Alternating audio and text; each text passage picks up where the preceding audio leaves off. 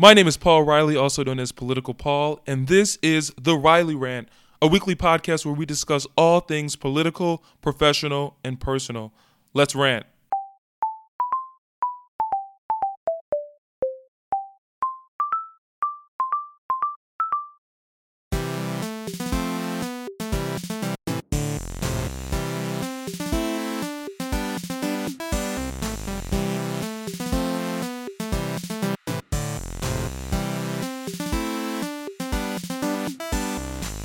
Thank you for tuning into the 21st official episode of The Riley Rant. As was noted in the intro, we discuss all things political, professional, and personal. And if you've been following us, you know that many of our rants have been centered on the political or the personal. And so this week, I wanted to make a strong pivot to the professional. And I wanted to make that pivot this week as I've just transitioned to a new job where I was working initially in a sales role at one company and made the move to the legal team at another company.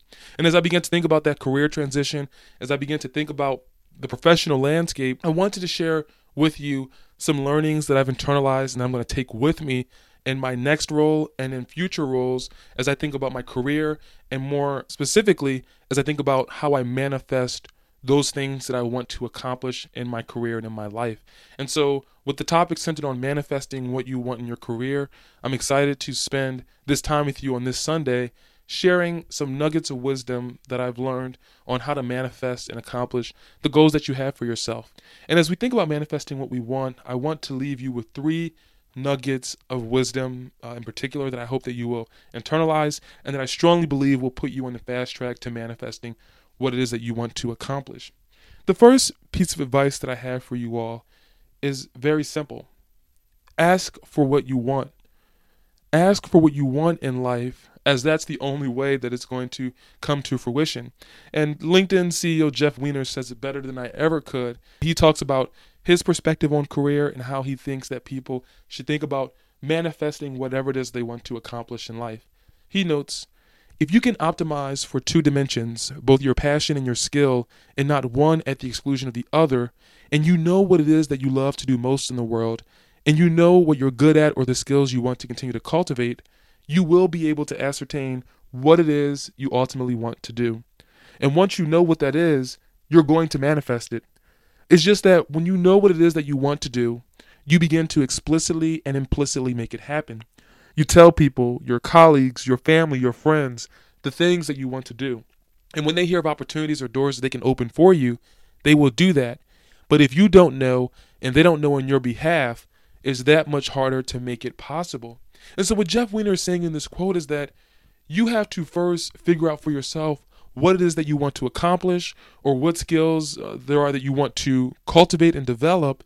Once you know what that goal is, he's saying that you're going to explicitly tell people and also implicitly show people through where you focus your time and energy.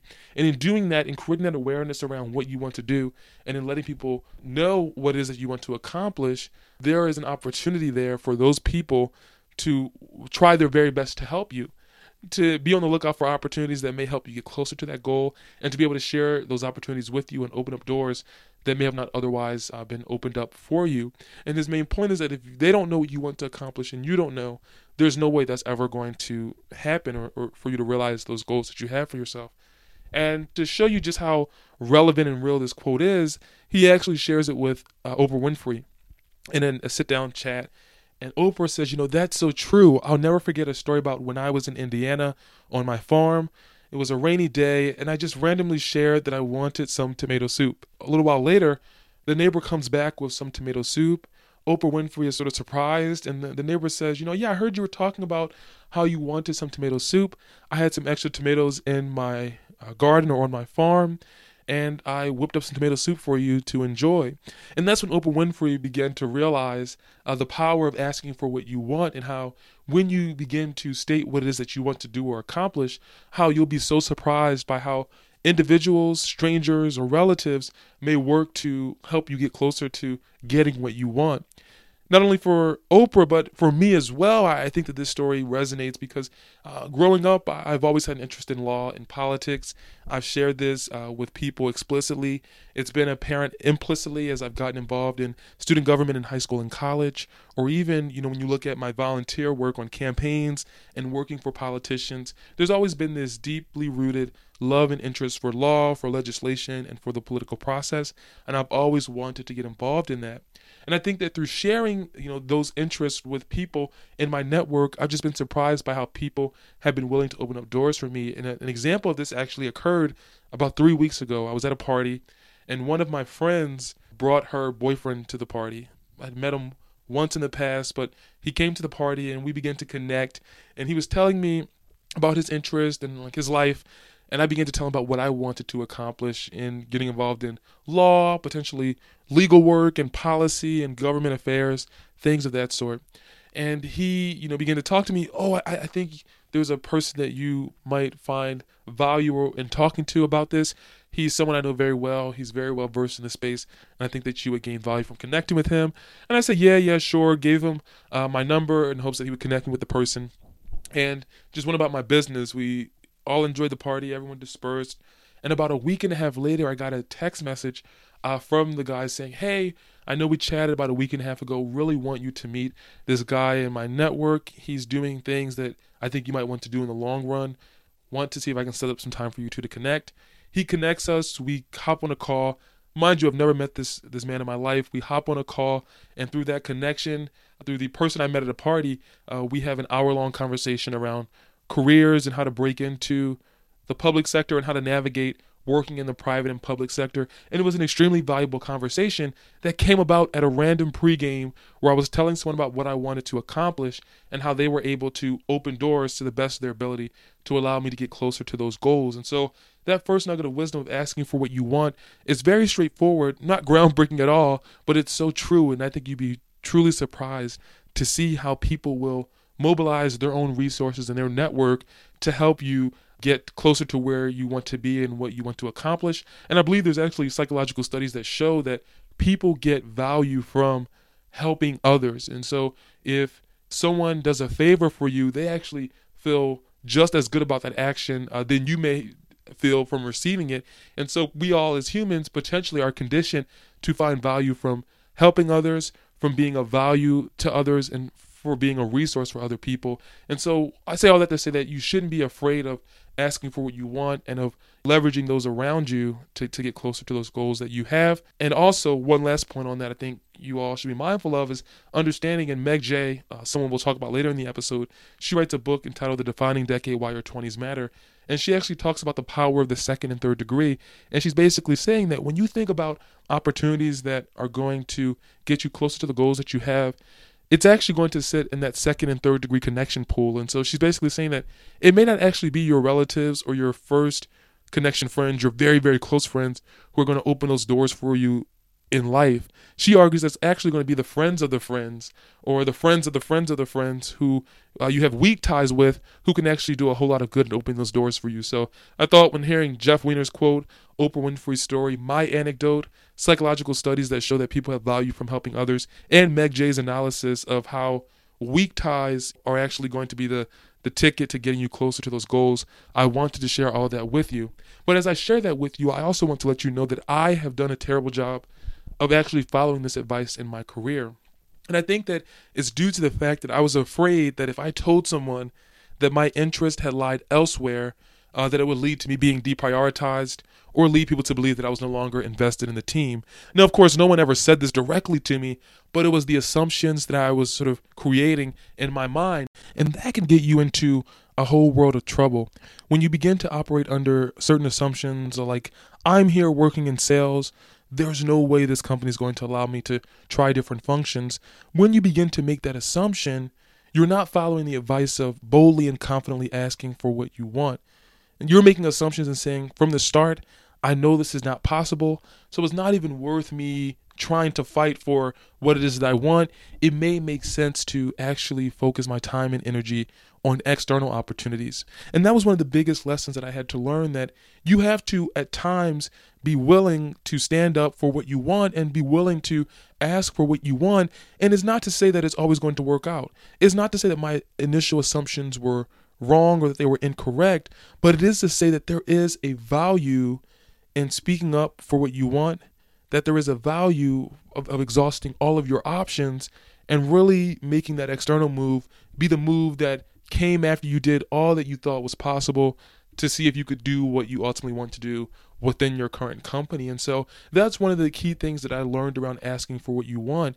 It's around being comfortable with sharing when your goals or your priorities change, and trying to really work with people at companies or organizations that you're a part of that may have a vested interest in you being successful and that will be willing to work with you and help you get closer to what it is that you ultimately accomplish, if only you had the confidence to share with them when those priorities changed and ways in which they could help you reach that goal. And so that's the very, very first piece of advice that I hope that you will take with you, is that you have to ask for what you want, and that there are dangers that come when assuming that something's not possible. And then if it ultimately turns out not to be possible or true, you can make your next move with the confidence and understanding that you made it clear what it was that you ultimately wanted to accomplish, and there was no way for that to be done where you currently were. And so that's something that I'm going to take with me as I move on to my next role, is, realizing that while you have to show up and put your best foot forward, you also have to be direct and honest with people and really clear about what it is that you think you want to do. Because in my short time in the working world, what I've learned is that people want you to be successful. And yes, businesses have objectives and profits and goals and milestones that they want to hit and accomplish, and you have to do everything that you can within your current role to help the company execute on that target. But there's also a value in building up relationships within organizations, so that if you do decide that there is another area you want to try out and you're already performing well in your current role, then there's no telling what you can accomplish or do with the help and support of those individuals. So that's the first piece. But then the second nugget that I want to share with you all is around optimizing for skills and identity capital. So when you figure out what you ultimately want to accomplish, and I figured this out sort of a long time ago, and I began to realize, at the highest level, what I want is to be centered on work that is at the intersection of business, law, and politics. I want to ultimately work in a space and an industry that will allow me to gain exposure to business, law, and politics. And so that's at the high level, that's the vision. And I imagine that materializing in a number of different ways. I could see that happening particularly in law. I could see that happening in a government affairs, government relations role. I can see that happening directly on a legal team for a nonprofit organization or for the government. I can see it happening in a number of different ways. And so I'm currently now, with that high-level vision in mind, now moving on to that second nugget of wisdom, where I now have to focus on optimizing for skills and identity capital that will get me closer to those goals. Someone I follow closely, Gary Vaynerchuk, he talks about reverse engineering your career. And he says you have to reverse engineer your career. And by doing that, you have to first start with what you want. So I'm starting at that high level of what I want, that business, law, politics intersection, where I can play a part and be at the center of all of that. And then I begin to think about, how do I optimize my skills around that? And Cal Newport, as we discussed in the second episode around the best career advice I've ever received, he shares that when you think about your dream job, I can guarantee you that it often is a mix of traits that include creativity, so being able to go about your role in innovative and unique ways, always being able to mix it up. The second trait is impact, where you're directly impacting your team, your organization, your community, or the world more broadly. And lastly, where you have control over when you come and go, control over how you spend your time. You have control in your career. And so at the highest levels, those are the traits of dream jobs and of jobs that people often love the most. They're jobs that allow for you to have creativity, impact, and control. And in order to get to that ideal state, Cal Newport argues that you have to start now building up rare and valuable skills. And when you build up those rare and valuable skills, they will allow you to create career capital. And with that career capital, you will be able to create a more meaningful life. You'll be able to cash out on the skills and the capital that you developed. You'll be able to cash those out and take advantage of opportunities that get you closer to more impact, more creativity, and more control. And when you begin to think about those skills, he cautions us, as you may remember in that episode, he cautions us to be careful about being power hungry and trying to grab for that control before you have the skills to back it up. And that's what I had to learn in my career too, that I definitely want to work at the intersection of business, law, and politics, but I now have to start optimizing and building up those skills. And as I work to build up those skills, I have to be careful not to try to demand more control or more money or more responsibility without first accumulating the necessary skills and capital to justify and warrant that. And so as I began to think about optimizing your skills, for me, if I want to get to that high level vision, I have to start now building up skills that will give me the capital to then be able to cash out on opportunities that will get me closer to that ultimate vision that I have and that I mentioned to you earlier. Meg Jay, psychologist and author of The Defining Decade, Why Your 20s Matter, she discussed developing, similar to what Newport was talking about, she calls it identity capital, and she describes it in the following way. Identity capital is our collection of personal assets. It's the repertoire of individual resources that we assemble over time. These are the investments we make in ourselves, the things we do well enough for long enough that they become a part of who we are. Some identity capital goes on a resume, such as degrees, jobs, test scores, and clubs. Identity capital is how we build ourselves, bit by bit over time. Most important, identity capital is what we bring to the adult marketplace. It is the currency we use to metaphorically purchase jobs and relationships and other things we want. And so Meg Jay is sort of speaking in similar terms to the ways in which Cal Newport is discussing capital. It's about building up experience and skill sets over time so that you can then leverage your expertise, your capital, your career capital, identity capital to really go after and purchase in that adult marketplace the jobs that you want and the opportunities that you want. And so as I began to think about my career and that goal that I had to begin to ask myself, are you optimizing for the right set of skills to get you closer to that goal? And Gary Vaynerchuk, in a post he writes, he describes this in great detail. In his example, he's talking about how he ultimately wants to own the Jets, the New York Jets, the football team. And he basically had to ask himself, am I setting myself up now to be successful in my quest to own the New York Jets, which requires a lot of money, which requires a lot of capital and resources? And he realized that he wasn't. And in that blog post, he shares two quotes that I really love. He says, in that moment, I realized that your actions don't map your ambitions. And another part of the blog, he notes, your behavior has to back up your word. And I realized that I was in a predicament that Gary Vaynerchuk found himself in, where my actions weren't mapping to my ambitions. If I wanted to be at work that was at the center of business, law, and politics, then I had to start proactively finding ways to build up rare and valuable skills within the law, politics, and business to really give myself the identity capital and the career capital to begin to build up expertise to pursue work that was at the heart of those roles that I ultimately wanted in the long run. And so as I began to think about optimizing for skills and optimizing for capital, I had to start proactively making moves and intentionally finding opportunities to develop the skills that I ultimately wanted to accomplish. And for me, that materialized in a way that required me to move to another company to work on a team that would get me more aligned to those goals that I had. But if you look at Meg Jay or Gary Vaynerchuk or Cal Newport, they'll tell you, and I'll tell you as well, that really transforming and manifesting what you want in your career, it doesn't always require that you leave your job. In other words, Gary Vaynerchuk notes that you actually shouldn't leave your job. You actually should maximize the 6 p.m. to 2 a.m. to go after that side hustle and those things that you want to accomplish. And you don't necessarily have to quit your job to start finding ways to get closer to the work that you love. Cal Newport, in his book, So Good They Can't Ignore You, he speaks in a similar terms when he talks about how instead of, quitting your job with nothing lined up, that you may be better served by trying out small bets to help you get closer to figuring out what it is that you want to accomplish. In his mind, those small bets that you go after, maybe from the 6 p.m. to 2 a.m. time frame, they could potentially turn into bigger bets that then require you to pursue them full time, as you've now demonstrated that people are willing to pay for your skill set or service, and that there's a viable path for you to make that into a full-time opportunity. And so all of these influencers in their own way, shape, or form are encouraging you to build up the necessary career capital to find skills and roles and careers that are meaningful to you. But they argue that maybe it is moving to a new job, but oftentimes it's about working with what you currently have and trying to get closer to it by taking smaller bets to get closer to those goals. So, as we talked about in this episode, the first nugget is first defining and then asking for what you want. Through asking, you can manifest, as people will help to bring and pull their resources to help you get closer to that.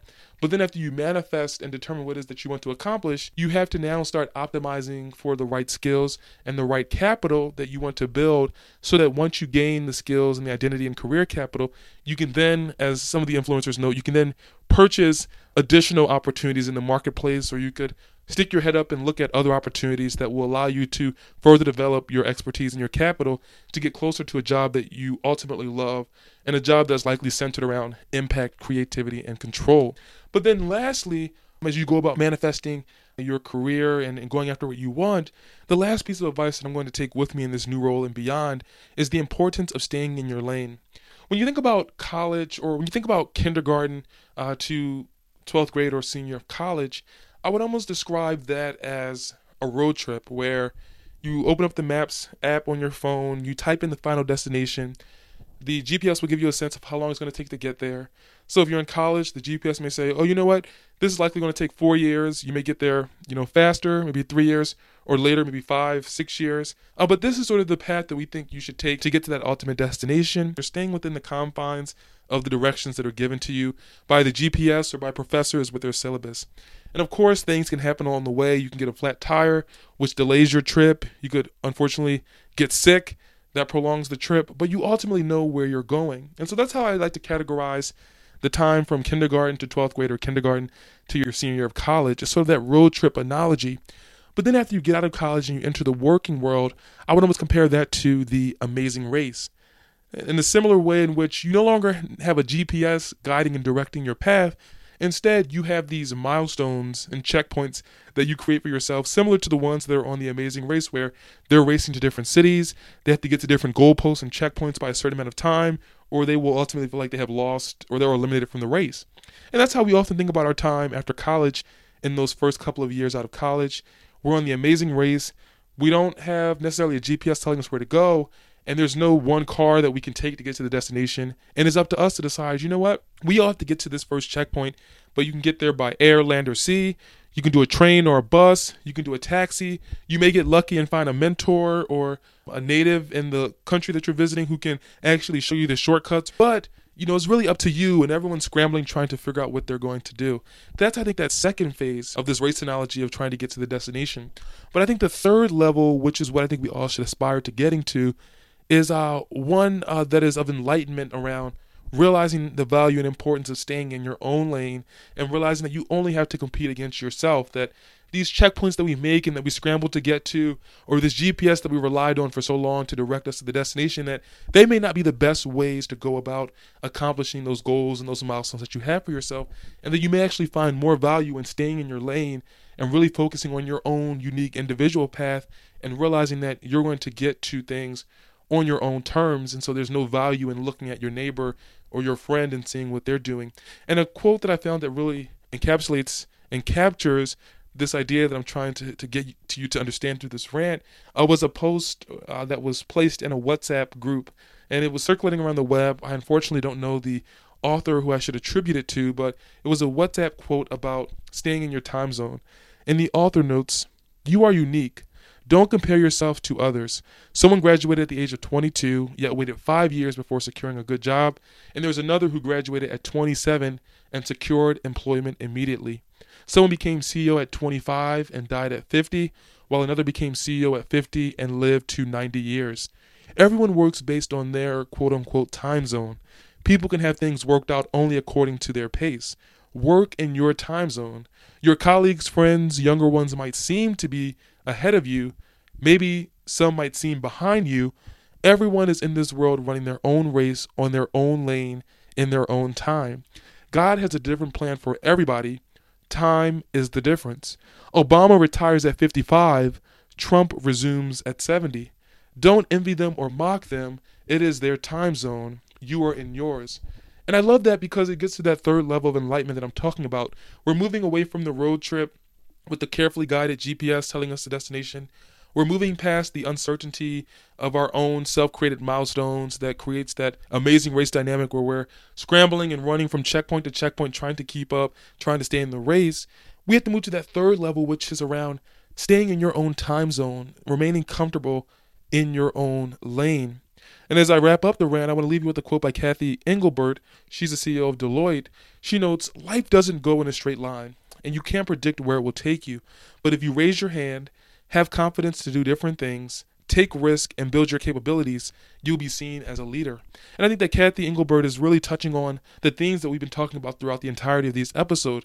Is about raising your hand and asking for what you want. It's about having the confidence to try different things, to take risk, to step out of your comfort zone. It's about continuing to build up your skills and capabilities and building up identity capital. And all of this will open doors for additional control, creativity, and impact in your career. I'm going to take these 3 nuggets of wisdom with me. I'm going to first be confident in asking for what I want and what I ultimately want to accomplish, and being comfortable sharing that with my manager and my team in hopes that they can get me closer to the goals that I have as they begin to unfold and manifest and reveal themselves over the course of the next few years. I'm going to continue to focus on executing in my current role, building up skills that will lead to identity and career capital, so that once I develop that career capital, I can then confidently seek out additional opportunities that will allow me to build on the skill set that I've been cultivating and developing over the next few years. And I will lastly be comfortable and confident staying in my lane, realizing that everything happens in my own time zone, and that what I ultimately want to accomplish will manifest itself if I'm sure about executing on these 3 nuggets of wisdom, so that I can ultimately be a powerful and key player in roles and in work that is at the center of business, law, and politics. I hope that this resonates with you in some way, shape, or form. I hope that you will consider applying these nuggets to your life, and I hope that you've taken something from this episode around how you're going to think about your career, how you're going to think about the professional landscape, and how you're going to start going after what you want in big and small ways in life. Thanks again for tuning into the 21st official episode of the Riley Rant. Remember, if it's Sunday, it's time to rant. If it's Sunday, it's the Riley Rant.